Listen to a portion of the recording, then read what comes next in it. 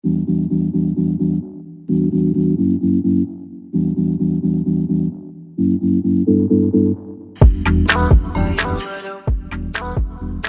Thrivalist, this is the Sober Not Sorry podcast with your host, Georgie Irvine. As a leading destination to change your relationship with alcohol in an empowered way, Thrivalist will help you free yourself from the alcohol trap and craft a life so beautiful you no longer want to drink.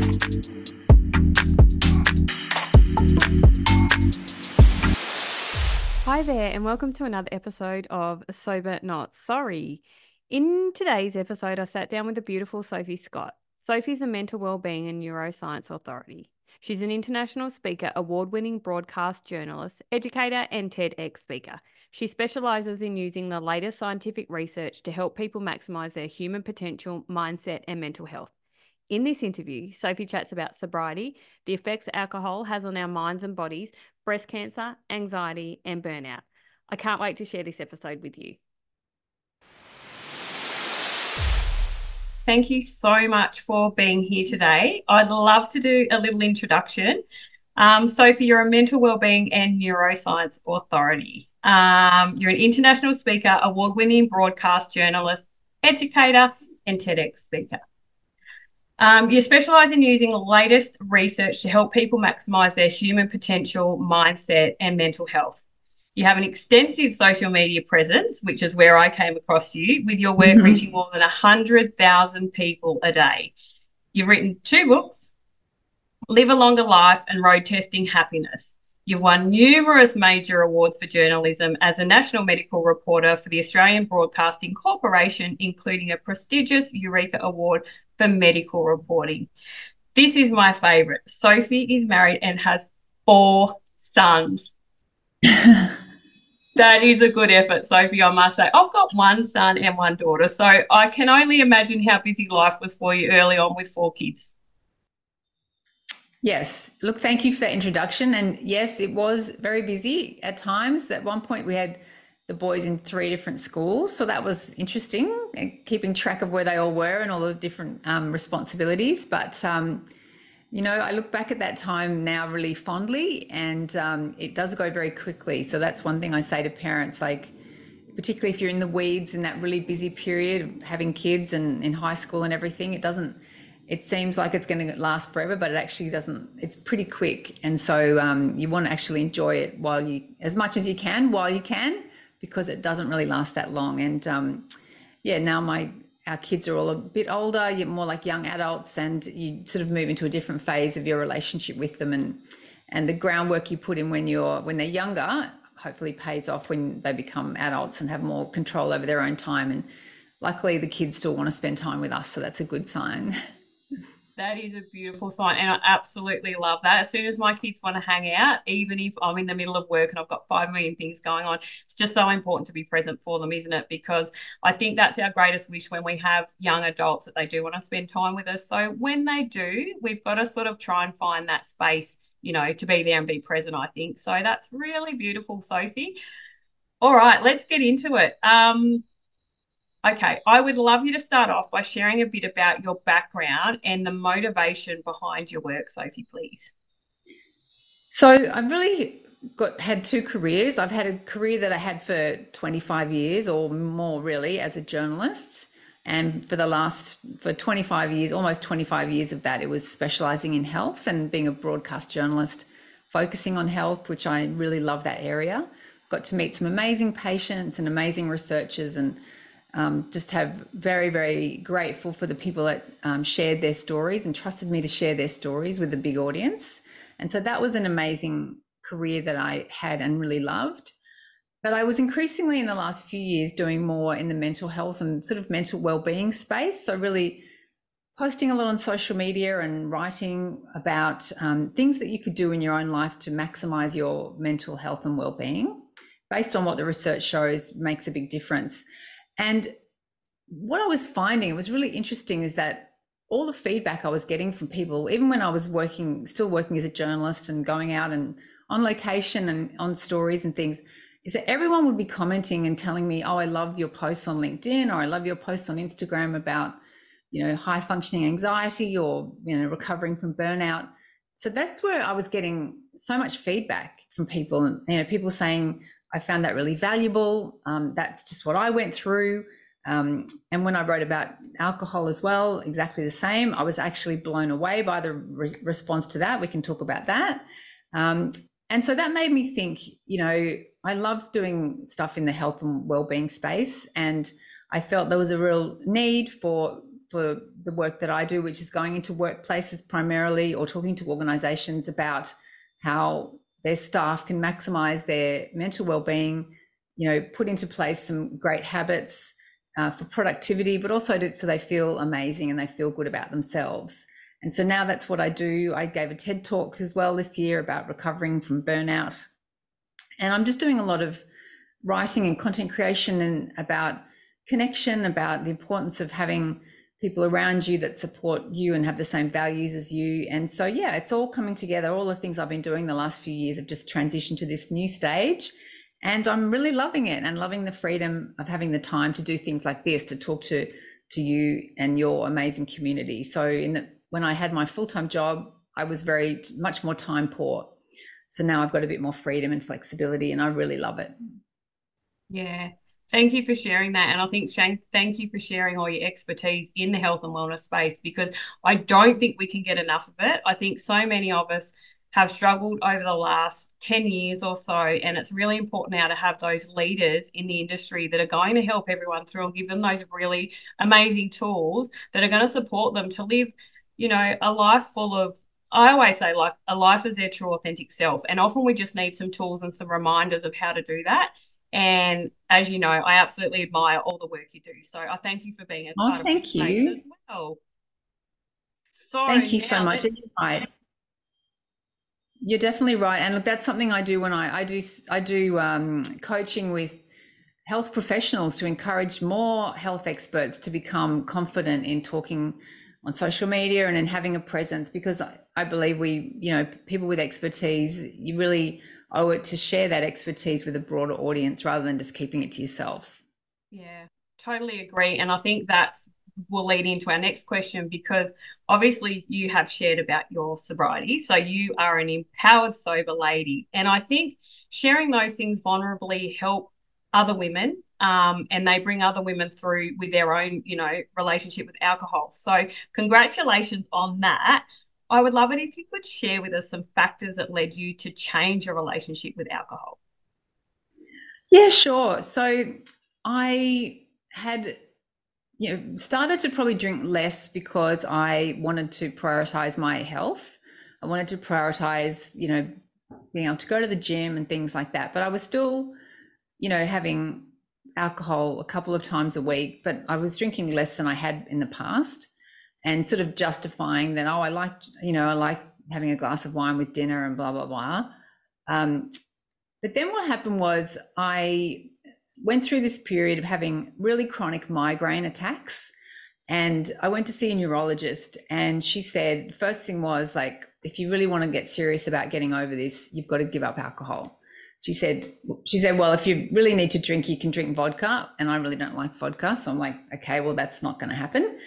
And she said, because of the histamine level in alcohol, it was really just triggering migraine attacks for me, and very, very debilitating, days and days on end. And so the option of putting up with the, those days of ill health versus giving up something that I had enjoyed, for me, it was a bit of a no-brainer to give it up. And I was happy to do that because I wanted to prioritize feeling good. But what I didn't expect was, and this is what I wrote about when I wrote about giving up alcohol, was how much I had used alcohol as a safety blanket. It made me realize that, for the first time, when you don't have something, then you realize how dependent you are on it when you don't have it. And so I had used alcohol in a way to sort of, if you're going to a party, just to have a few drinks to sort of relax and calm down and be more of yourself. But when I didn't have that crux of alcohol, then I had to really face how you feel when you walk into a room and you don't know anybody, or you're feeling anxious about doing something. And so it was very empowering, though, because then I realized that I did have the tools to cope with those moments without having to resort to alcohol. And then those moments become fewer and fewer and fewer. And then I focused on also what I had gained. What I'd gained by giving up alcohol far outweighed anything else. What I'd gained was being able to wake up in the morning and feeling good, being able to prioritize things like movement and my physical health and my mental well-being, feeling really clear-headed, feeling really present. And then the other thing that really made a massive difference to me was finding people who had the same values as me, because it can be very challenging if you're in a whole group of people and they're all drinking alcohol and you're the only one having like a mineral water or non-alcoholic cocktail. And so finding your tribe, and whether that's through a great organization and community like this one, means that you're surrounded by people who understand what you're going through, and they support you as well because they're going through exactly the same thing. And so I was really lucky that my sister had previously given up alcohol, and so she was very supportive. One of my cousins had given up alcohol a few years before that, and he actually runs a non-alcoholic drinks company. So like at family functions, there's no shortage of non-alcoholic options because Tim brings everything. And so that actually made a massive, massive difference. Having people around you that support you, and even if they're not your immediate circle or your immediate family, then going out and finding those people, finding that tribe, finding that people who've got like-minded views as you. And I found lots of those people on Instagram as well. Women I'm in my 50s, so women in their 50s who have chosen to give up alcohol because they're prioritizing their health, and they're prioritizing wanting to feel as good as possible. And there's no judgment at all with people who haven't made that decision, but it's very much a personal choice. But I think when you see that there are so many other people out there like you that have made that decision and feel really good about it and don't regret it and don't wish they were back where they were, I think it really empowers you to stay the course, to stay the course of the decision that you've made, because you know how good you feel and you're with other people who feel well and amazing as well. Yeah, beautiful share, Sophie. Thank you. And I totally relate, and I'm sure everyone in our community totally relates to every single point you touched on there. And the main point is being able to show up in a society fueled with alcohol without that mask, without that crutch, and building that confidence that we can do that by showing up as our true, authentic self. And I think once we're able to get through those moments a few times, we relax into sobriety, and then we see all the other benefits that come from us, which are endless. They truly never end. And there is definitely no one that I have come across in the sober space that ever regrets choosing a life of sobriety. Yeah, I would have to agree. Like you never hear from people like, oh, I wish I was back where I was. No one ever says that. They're always like, I'm so happy to be where I am. I'm so happy to be living this life. And I'm happy to recommit to that every day. And a lot of the times it's if you're with people who are drinking, it's just making sure you've got options so you're not just necessarily sticking to water, but you've got options like, I love sparkling mineral water. I've got some of the non-alcoholic spirits and things like that. My sister's really into all the non-alcoholic sparkling wine. So I don't generally have those, but if I'm with her, we'll have a glass of that. So it's making sure, because a lot of the things about drinking alcohol is all about the ritual of it. It's all about the ritual of what you do at that time. So replacing the ritual that you used to have with a new ritual, and something that you can really enjoy, so you don't feel like you're missing out. And the big thing about change that I've, because I've gone through quite a few changes in the last 12 months, leaving a job, we moved house from the house we'd been in for 25 years. The biggest mindset shift that you need to make is to focus on what you're going to be gaining rather than what you're going to be losing. And so often we just focus on what we're losing. Oh, I'm going to lose this and I'm not going to be able to do that. Instead of flipping that and saying, what am I gaining by this step? What am I gaining by taking this courageous change? And so often when you focus on what you're gaining, then that can really help you stay the course and recognize the value in making those changes. Yeah, I totally agree. And I think that's why I had so much success early on. Once I decided I wanted a life of sobriety, of course, there was sober curiosity for 4 years or so. But once I decided that, I went in and I embraced it and I looked at it as something positive. And that took a little bit of some work, of course. But once I did embrace it, I found that it became so much easier. And from you go from resisting it. And as you said, you do look at it and think, I'm going to miss out on this, I'm going to miss out on that. But once you look at it from a different angle, I think that's when the beauty happens in sobriety. And I do think that sense of being around other people who understand really helps as well, because then you don't have to be explaining yourself all the time. You don't have to be making, like, justifying your behavior, but you're with people who get it, who understand, and who've made that same decision and same choice. And, there's more and more people who are making that choice, which is the really good news. A lot of the people that are buying non-alcoholic products. And now in bottle shops, there's whole aisles of non-alcoholic products. Who would have thought that?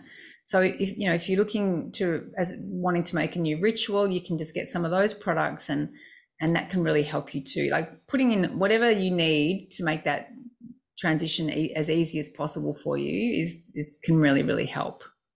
Yeah, yeah, exactly right. So we'll still continue on, I think, and we'll chat about the sobriety. So, what guidance would you offer around mindset for people looking into a life of sobriety, but they're a little bit nervous because they are almost putting up some walls in front of themselves saying, I don't think I can do an event. I don't think I can do a wedding. I don't think I can grieve. I don't think I can all, life's obstacles. Have you got some tools that Mm-hmm. you could share with us around that? Yeah, so look, I think that that's a very natural reaction. Is the first thing to say, to acknowledge that, thinking, how am I going to handle a crisis or a conflict that might come up, or a really stressful day. If I've been using alcohol in the past as a way of dealing with that, how am I going to cope with that? And there are a few things that you can do. There are a few things, including things like replacing, if you're using alcohol as a reward, say, at the end of the day, which a lot of people do, they'll use it as a way to sort of punctuate the day. They'll be like, okay, they get home from work and they'll have a glass of wine to relax, or they'll do it when they're cooking. To think about, what can you replace, like sort of a mindset shift of, I want something as a sense of reward. What can I replace instead, so that I'm not relying on alcohol, and ideally it's something that's good for you, but you do get that sense of reward and fulfillment. And the other thing is just to realize that it's very natural to think, how am I going to cope with those challenging moments? But often, if we look back in the past, we can think that we've got through challenges before, and we've got through crisis or stress before. And think about the other things that you might have relied on as well, apart from alcohol, that helped you get through that moment. What are the things, who are the people that you turned to, and what are the other practices that you relied on to help you get through that challenge? And then you can think, well, I've got, those people still exist, or that practice still exists. I can still do that. I just won't rely on alcohol to get me through this. And also to recognize that we're all much stronger than we think we are. And the fact that we've all been through challenges in the past and come through the other side shows that we're strong, and that we don't need to rely on alcohol to get through a challenge. And so those sort of mindset shifts can really, really help. Yeah, that is such great advice, Sophie. Thank you.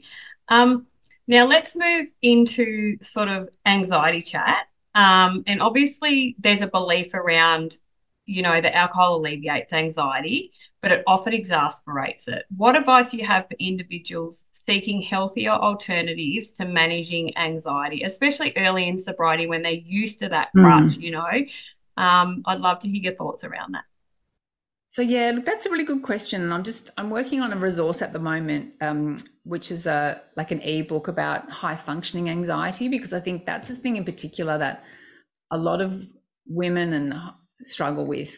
And high functioning anxiety is where, from the outside world, you might have a really good job, or like you look really successful and really accomplished, but you have this sort of, at the same time, you have this sort of ongoing sense of anxiety, and that is sort of holding you back as well. And so I think often people who have high functioning anxiety can rely on alcohol as a way of coping.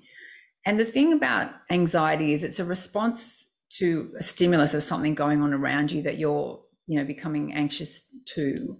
And so it's good to think about, what's causing you to feel anxious, but also like anxiety is a very physical symptom as much as we think of it as a mental health condition. So often it might show up as like a, rapid heartbeat, or your hands might start shaking, or your breath becomes really shallow. And so what I talk about in this ebook and what I talk about in my social media as well is using physical ways to help you manage anxiety, because that's the most powerful way that you can deal with anxiety. And that's through things like deep breathing and having regular meditation and things that you can do on an ongoing basis, so that if you start to feel anxious, if you start to feel that anxiety sort of bubbling up, then you can think, okay, I'm starting to feel anxious. First of all, name it. So like, okay, this is anxiety. I can feel these feelings of anxiety, bubbling up. Now I'm going to use one of those tools that I know works really well to manage anxiety. And there's a great one called the physiological sigh, which is where you take a deep breath in as much as you can. And then when you've got that deep breath in, you take another little breath as well. And then you take a really deep breath out. And just the action of doing that that physiological sigh has been shown to really, really help reduce anxiety in that moment, because it slows your heart rate down, it slows your breathing down, and it slows your blood pressure down. It slows everything down that's all ramped up from the anxiety. And so thinking about those things that you can do that are going to impact you on a physical level, that's what's going to help. And the more you can put some sort of these tools into a daily small habits of these tools, the reason that makes a difference is because then you have the brain patterns. You've got that memory in your brain of like, oh, okay, I can feel a bit of anxiety. Now it would be great to do that deep breathing that she's been doing every morning for 5 minutes. And then you can start doing it straight away. And then you all of a sudden feel so much better. And so those sort of little tools, they make a massive difference. It might not seem like much, but it's the quickest way to overcome anxiety is to have those physical things that you can do, because anxiety is a very physical sensation. And so that understanding that's been a real game changer for me as well, I think. And that's why it's been easier for me to cope with any anxiety without needing alcohol, because I know that the alcohol is actually just going to make it worse, whereas these things make it better. And it is such simple advice. And as I said earlier, sometimes we just need reminding of the simple things, because often there is so much information out there that we can feel really overwhelmed. And it's when we're reminded of the simplest of things like breathing, and to think about our breathing, that can alleviate, that feeling, that sensation of anxiety is just super important. So thank you very much for the reminder of that. And I think, something like that we can all take into our day. I need to do it more when I feel overwhelmed. I don't think I have anxiety, but I can get overwhelmed quite quickly. And just that, the breathing helps me so much in that regard. And it's just reminding myself, just take some deep breaths, and it can be so simple, but so powerful.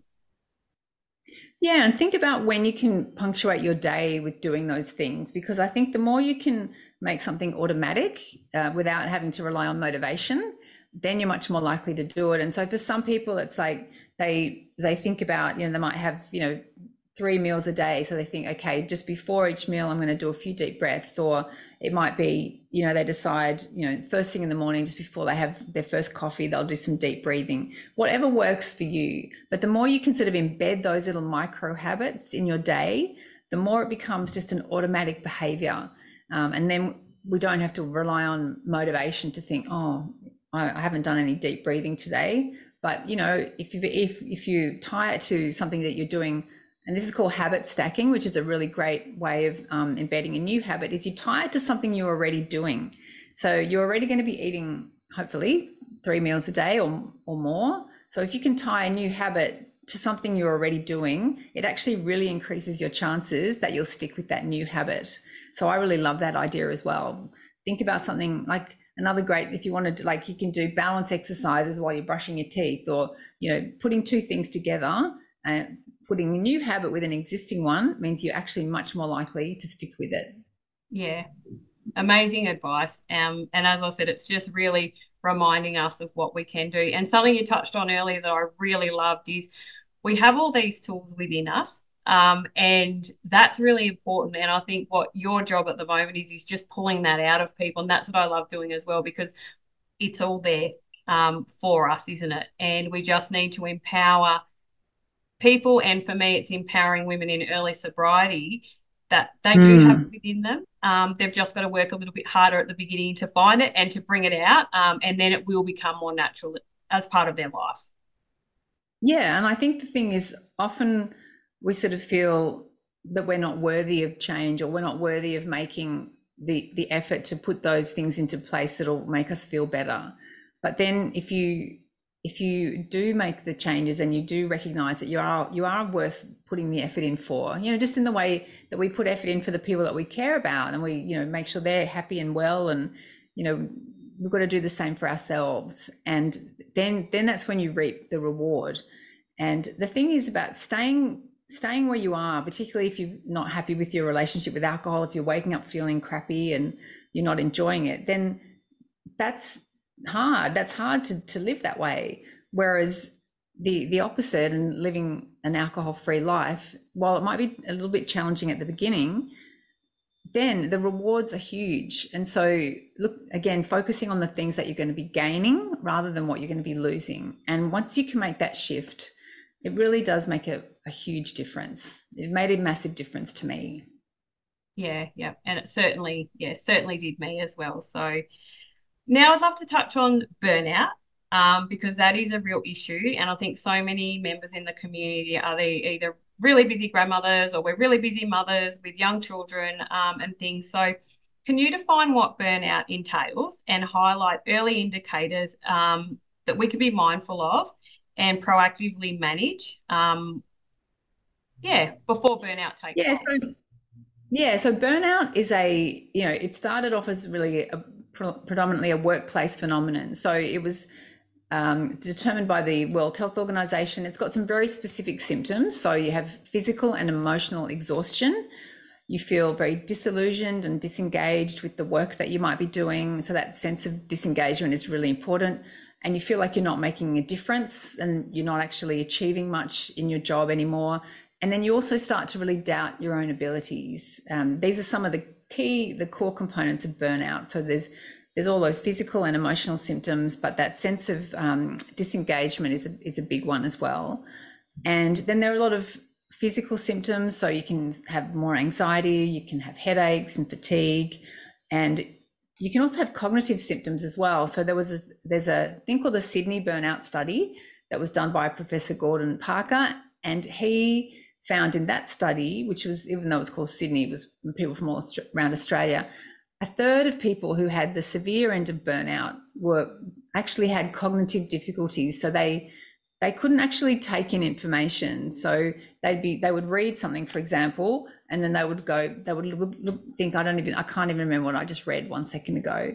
And so it's not a benign thing, burnout, particularly when you get to that more serious end. Like, I've spoken to people who've ended up in hospital, who've been really unwell. And so if you feel like you're ticking some of those boxes, the thing is to try to aim to seek support and get help before you get too far down the burnout spectrum, because you don't want to end up feeling really, really crappy.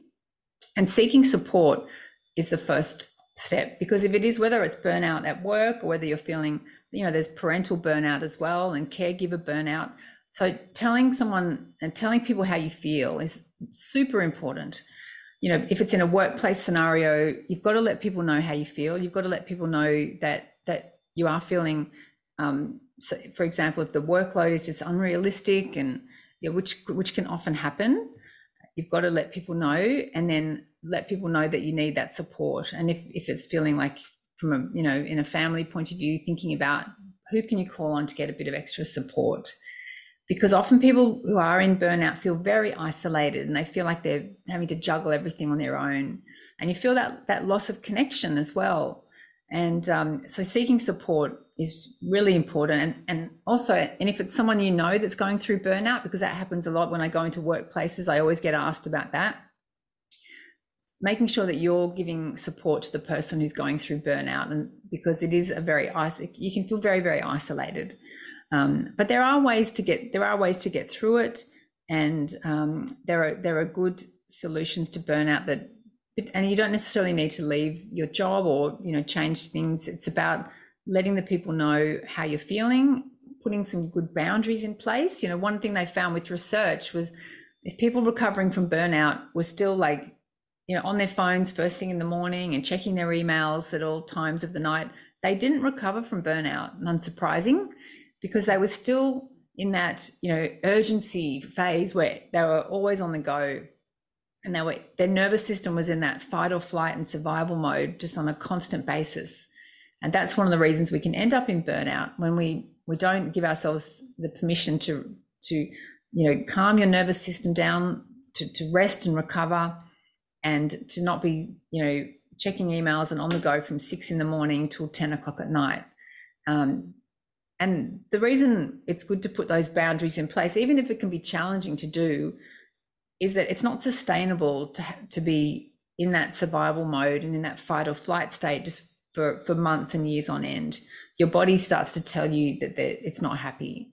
And that's what I went through in my experience of burnout. I was, working really hard, and I was traveling around the country hosting events as well, and, having a great time. But it was a workload that was really not sustainable, and had 4 kids, all at three different schools. It was just a workload that wasn't really sustainable in the long term. And then I started to get all these physical symptoms. The big, wake up call for me was when I stood up at this black tie event to host, to announce these awards. And then I just got this, wave of dizziness just hit me out of nowhere. And my autonomic nervous system just stopped working properly. And I had a lot of these symptoms, like the fatigue and everything else, and the exhaustion, but I just kept pushing until you just get to the point where you're I just can't take it anymore. And so I was able to build my health back up from that point where I couldn't do any exercise, I couldn't do anything. And working was very challenging to be back at work and feeling good and having much better control of my energy. But seeking support and putting those boundaries in place was really crucial. And I think often as women, if you're a high achiever, we're often not very good at putting boundaries in place. We're not very good at saying no. And so they were some of the things that I had to learn as well. I sort of learned the hard way. Yeah. And I think all of us that have been in early sobriety and leading into that early sobriety can relate to everything you've described about burnout. I could literally feel in my body, because I think I was heading that way before I decided to stop drinking alcohol. And the communication, the recognizing where you are at, the recognizing the feelings in your body, and then rebuilding by putting those boundaries in place. And that self-care is exactly what we do, in sobriety. So the burnout and sobriety, to me, when you were describing that, are just so close to each other. They go hand in hand, really. And I think sobriety and well-being together, they have to work as one. So it's a great combination. It's the double whammy of, I write about looking after yourself and self-care. It's not about being selfish. It's actually about wanting to perform at your best and be a peak performer. And if you want to do that, you need to be able to sustain things for the long term. And not taking time out for yourself and not looking after your health and putting, your health and well-being first, means that you're setting yourself up for failure, because no one is invincible. As much as we might like to think that we can do it all and, do everything, what my experience showed was that, we're all vulnerable to overworking and putting ourselves last. And then you end up having to have a slow road back to feeling amazing. So taking these actions and certainly giving up alcohol is a really positive step that we can all take to embed those habits and standards. And I like to think of, rather than, I heard this really interesting thing the other day, which is saying, rather than setting goals, because a goal is something that you sort of set a goal and then you reach it and then what happens. And they were talking about what they liked, the concept of setting a standard for yourself, a standard that you want to reach. And, when you set the standard of that, you want to put your health and well-being as your priority, and then thinking about what actions are you taking to support that, and is this action supporting that standard that you set for yourself? And for me, drinking alcohol would not have been supporting that standard of wanting my health and well-being to be the number one thing, so that I can then serve people and work with people and help them in other ways. Because if you don't look after yourself, then you can't help other people. So it's not selfish at all. It's actually altruistic, because the healthier you are and the happier you are, the happier your family will be, and the more you can do whatever your chosen purpose is and your chosen work. And you can't do that if you're feeling crappy. I could not agree with you more there, Sophie. And it is by looking after ourselves, it's not selfish. It is a beautiful ripple effect through the rest of our family, our loved ones, our community, our work, those around us. So it's, a good reminder that it isn't selfish. It is, should be number one priority. Exactly. And if you have kids as well, like I found, kids really look at what you're doing rather than what you're saying. You might be saying, do this, do that, but then they look at your actions. And they look at the actions. Are you looking after yourself? Are you getting up and prioritizing, going movement?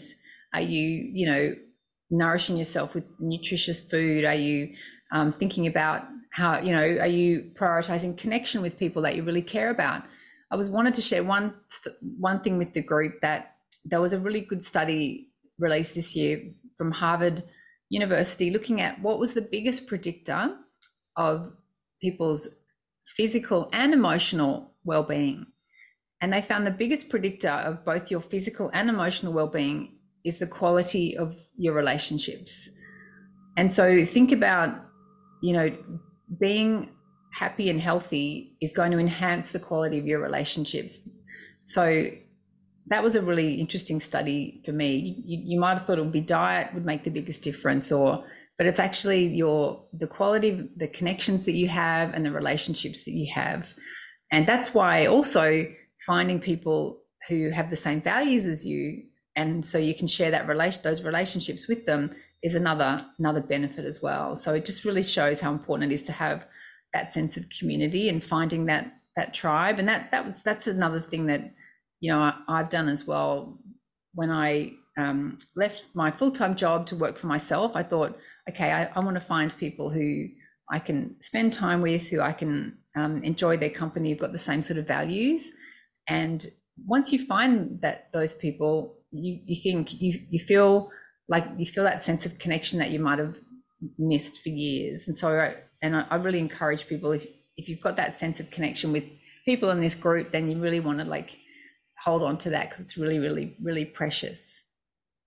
Yeah. And that's what, the Thrivalist community is all about. It's about understanding and supporting each other and building those relationships. And it's definitely all about authenticity, because we are showing up as our raw, authentic selves, and that's how we get to know each other. And it's just such a beautiful experience and a beautiful community to be part of for that reason. And that, that is the main reason. So that's so good. And I think being part of a group like the Thrivalist Society shows that everyone struggles. If you think that someone doesn't struggle, then you probably haven't scratched the surface enough with that person. And certainly you can see stuff on social media, like people have got these perfect lives and blah, blah, blah, blah, but you don't see what's going on when the cameras are not there, So when you can be with people who can be their real selves, as messy as that is for all of us, that's when the real magic happens when it comes to connection. So that's why I think, groups like yours are so valuable, because you can see people not putting on that fake facade of oh yeah, everything's perfect. Well, it might be perfect in that minute that they took the photo or that day, but you don't see all the other mess that goes on in everyone's lives. No one's life has it all together, despite what social media might portray.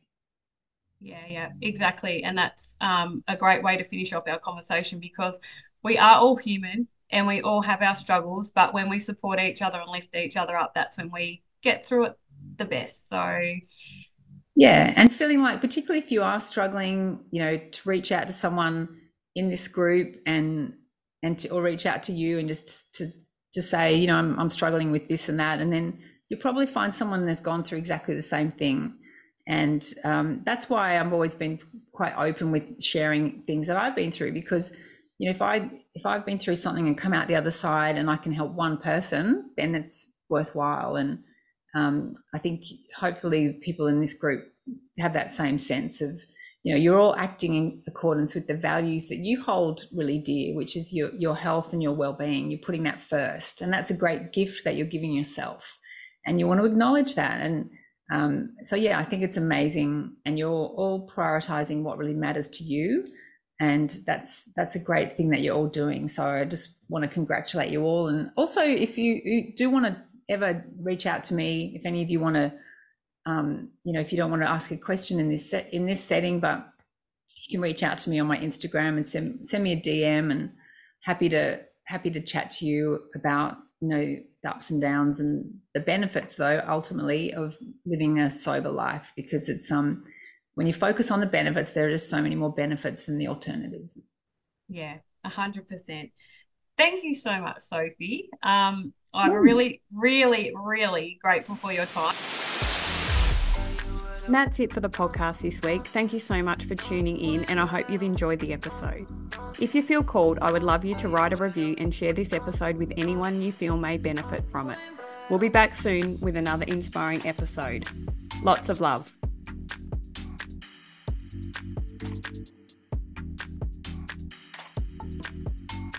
If you're not 100% sure about joining Thrivalist just yet, I'd like to direct you towards some free resources to get you started right away on your sober curious journey. You can head over to our website at www.thrivalistsobriety.com and read our member reviews. When you read about other women's success stories, it serves as a huge inspiration to get you started on your own journey, and if we can do it, so can you. You can also head to the resource section of our website and listen to a free guided inner mentor meditation, or calculate how much you'll save by taking a break from drinking. Plus, we've got loads of other free resources for you over there. Don't forget to follow us on Instagram and join our free Facebook community. And please reach out anytime you may need some support at info@thrivalistsobriety.com.